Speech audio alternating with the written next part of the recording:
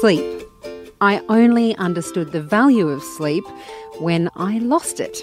That happened at exactly the same time I became a parent. Whether it's the bone-crushing sleep deprivation of the early weeks and months, or the interrupted nights from wet beds and sick children, sleep is never the same. I'm Shevonne Hunt, and this is The Promise of Sleep, a podcast that explores all the ways parents and babies can get more sleep. The difficult thing about sleep and parenthood is that they're not always compatible. What we want and what we can realistically have can be vastly different. So, we're going to start this podcast as we mean to continue. We're going to be real. Let's take a look at what you can expect from sleep in the first year of parenthood. She's sleeping 3 to 4 hours at a time overnight, and she's not a great sleeper during the day, which leaves me feeling pretty frazzled at times. I would describe the first year of my sleep as very erratic and unpredictable, and just when you think that you've got it under control, you don't. There's no two ways about it. Having a small baby will turn your life upside down. And the most obvious way this happens is its impact on sleep. When I first started at Kinderling, I thought this is the best way to prepare me to have a baby. That's Sally Knight, my friend and colleague at Kinderling Kids Radio. She's currently on maternity leave. 2 years working on Kinderling Conversation, I'll be like the most prepared. I'll know everything there is to know about babies. But nothing could prepare me for this. Like, nothing.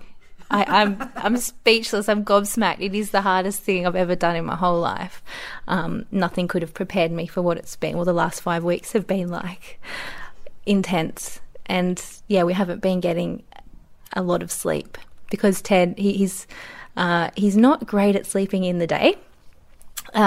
So everyone always says, sleep when they sleep. But no, that's not happening at all. So I'm walking around in the day like a zombie, sort of trying all sorts of different things. We've tried, taking him out for a walk in the pram, which my husband's currently doing, the wrapping him and wearing him, and then the taking him for a drive with the car seat. Those early weeks, they can hit you like a ton of bricks, and you wonder, will it always be like this? Babies change so quickly in their first year of life, and the way they sleep changes as well. But how will it change? Sometimes it helps to get a sense of the road ahead. The first year sleep was not in our vocabulary. When did my children sleep through the night first? It hasn't happened regularly yet. It probably has happened once or twice, but we're not yet in that proper routine yet. The first year of parenting can sometimes feel like the hardest, particularly when it comes to sleep. Fran Chavasse is a midwife and child and family health nurse.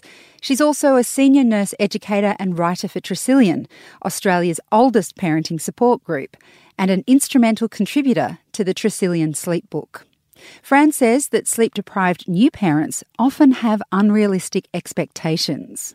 They get information that babies should be sleeping through much earlier than what they do.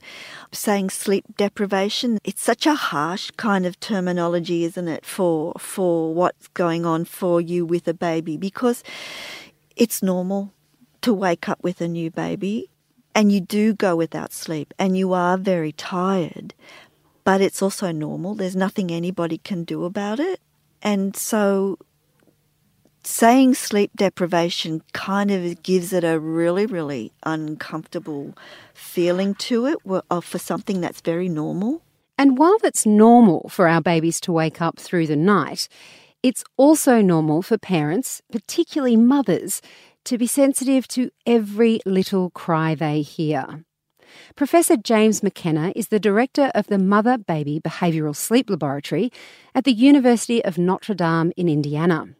He says we need to acknowledge the biological reason our sleep patterns change when we have a new baby. In our Western culture, we think that sleep is everything. Deep sleep. The more deep sleep, the better. Mothers don't have deep sleep when they sleep with their babies. There's a level of consciousness that lets them respond immediately to sounds or non-sounds that their babies exhibit. Humans wouldn't be here today if we weren't highly sensitive to the external environment while we are sleeping. Sally, meanwhile, isn't so focused on her baby's nighttime sleep patterns. His sleep during the day is proving to be a challenge, so she's turned to a number of different resources for help. I've been everywhere. I've been reading Facebook forums. I've joined all of the forums that there possibly are to join, and reading other parents' similar comments, and their baby is at the same age as my baby, so I've been, reading what they say and all the comments.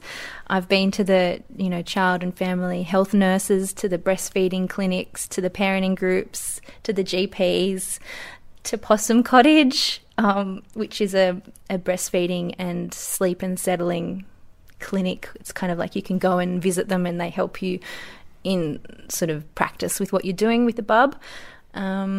I've got a sleep tracking app which tracks the breastfeeding, the sleep, the nappies, so you log it all in. I sound crazy, don't I? Yes.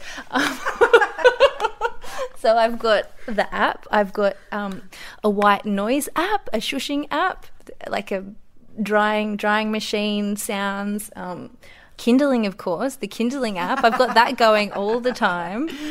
The sleepy soundtrack on the app. I'm trying everything.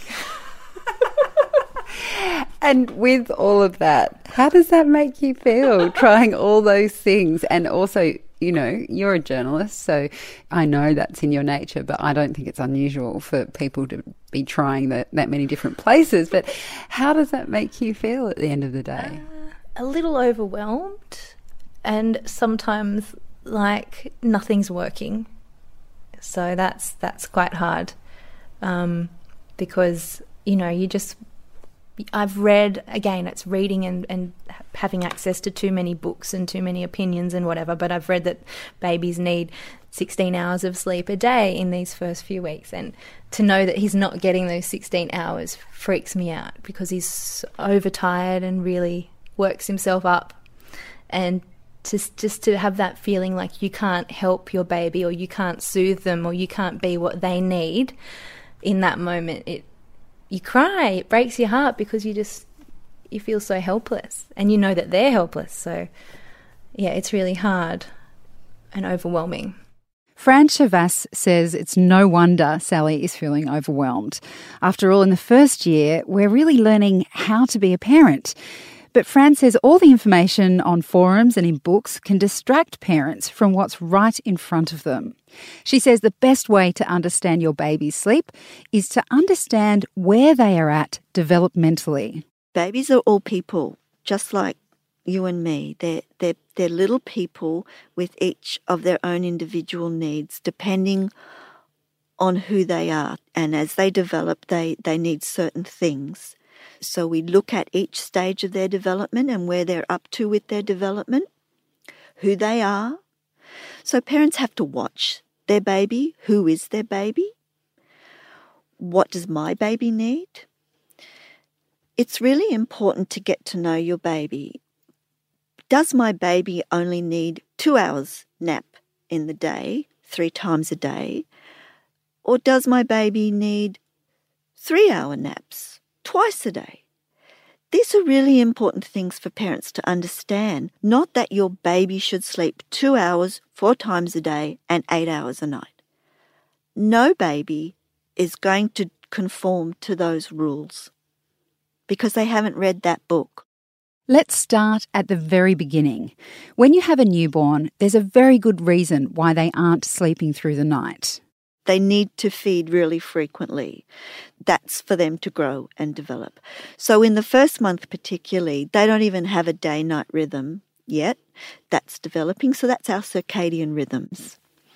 So for the baby, their rhythm is just a 2 to 4 hourly, what's called free running rhythm around the clock. So they'll just wake and sleep for the first 4 weeks. Melatonin is a hormone that helps us all sleep at night. babies included. Its production is influenced by the detection of light and dark in the retina. So we produce less during the day when it's bright and sunny and more once night falls. Essentially, breast milk is high in melatonin at night. So, expressing breast milk in the day for feeds at night, there won't be any melatonin in it. A baby's melatonin levels start to become regular around 3 to 4 months after birth. So it's only around that time that they will start to get a sense of night and day. It's just one example of how sleep is a developmental process for babies. In just a moment, we're going to look at another way development can impact sleep in the first year.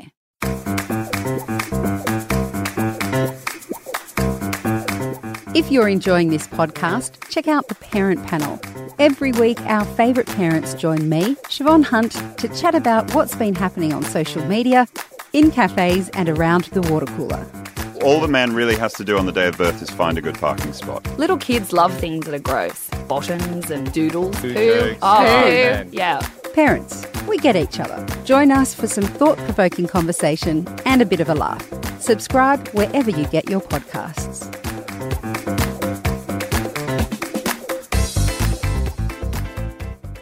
You're listening to The Promise of Sleep, a kindling podcast hosted by me, Shevonne Hunt. The first year for a child is full of developmental milestones. They're a delight to watch, but they also have their impact on sleep. Jo Ryan was a registered nurse for over 20 years. She's also the founder of Baby Bliss, a sleep consultancy based in Melbourne. Parents may have the perfect sleeper, and then bam, they stop sleeping and start partying through the night. This is often referred to as a sleep regression. Babies' brains are developing quite quickly and dramatically in that first 12 months.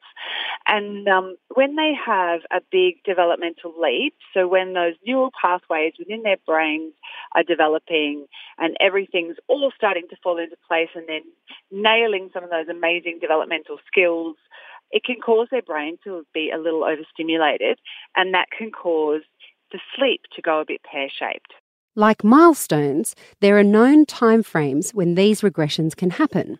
There are definitely ages or stages that babies have certain regressions. So 4 months is definitely a very common period for babies' sleep to go pear-shaped. 6 months it can as well.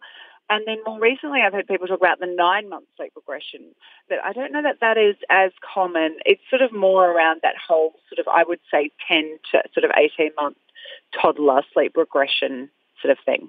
So when they learn to roll, when they learn to crawl, when they learn to walk, or just prior to them sort of being able to nail those skills, their sleep can go pear-shaped. But then they have separation anxiety that can start anywhere from about 10 months and peaks around 18 months. But generally that can cause toddlers at any time within that age group sleep to go a bit crazy. And in between developmental milestones, you've got life. Fran Chavasse from Tresillian again. Any kind of developmental change can be disruptive, same as any illness. If your baby gets sick, then they're going to want you more. They don't know what's wrong with them. They feel yucky. You know what it's like. You have a cold, you feel, your nose is all stuffy, you feel ick. So a baby doesn't know what's wrong. So if we put ourselves in their place, you can imagine what that feels like. And they have no idea what's going on. So of course they want you. Something's wrong, so they want you. So they're not going to sleep. That's that, the end. So once they're over that cold, they've been having all sorts of lovely things happening to them. Well, they're not going to want that to stop either. So it's going to take you some time to get them over that one too. By now, you might be thinking you'll never sleep again. But don't worry. What these experts are saying is that the first year of sleep is going to be very unpredictable for lots of good reasons. It's not your fault if the baby isn't sleeping, nor is it theirs. So be kind to yourself and set your expectations at a reasonable height. And in the meantime, Jo Ryan says there are things that you can do. The things that I say to parents is, don't go too far backwards or don't introduce new settling techniques that you weren't doing previously. So, if just say your baby's around 9 or 10 months and they start waking overnight and they hadn't been previously, or they were only waking once for one feed, don't kind of introduce extra feeding when you kind of dropped that and you've moved on from that. Don't start picking your baby up and rocking them to sleep in your arms if they had previously been sleeping okay in their bed. Don't bring them into your bed, and settle them there if they had previously been sleeping in their own bed. When you're tired, and I mean really tired, this kind of information is about as welcome as a bowl of cold porridge. But Jo says, hang on, there is light at the end of the tunnel. It's only a year. So in the scheme of things, it's not terrible. It's not always going to be bad. Obviously, we are very attached to the way we sleep and having our sleep. But, I guess in the scheme of your child's life, it's not terrible. They need to wake, during the night to be fed often when they're little. And so that's just something you have to expect to happen. But there are certainly things you can learn about your baby and your baby's needs and what's going on for them in order to minimise, I guess, the impact of those sleep regressions so that you can maximise sleep for everybody, at the end of the day. If it helps at all, I can tell you that Jo's right. It does get better. No matter where you are in your baby's life, they are only going to improve. They will sleep more, and so will you. It's hard to believe, I know, but it will happen. In the meantime, keep listening to the promise of sleep. In the next episode, we're asking, when is it the right time to ask for help, and how do you go about getting it? It's all about sleep consultants. You can read as many blogs as you want and think, oh, that sounds a bit like me, but it's, it's different when someone's on the other end of the line. I'm Shevonne Hunt. See you next time.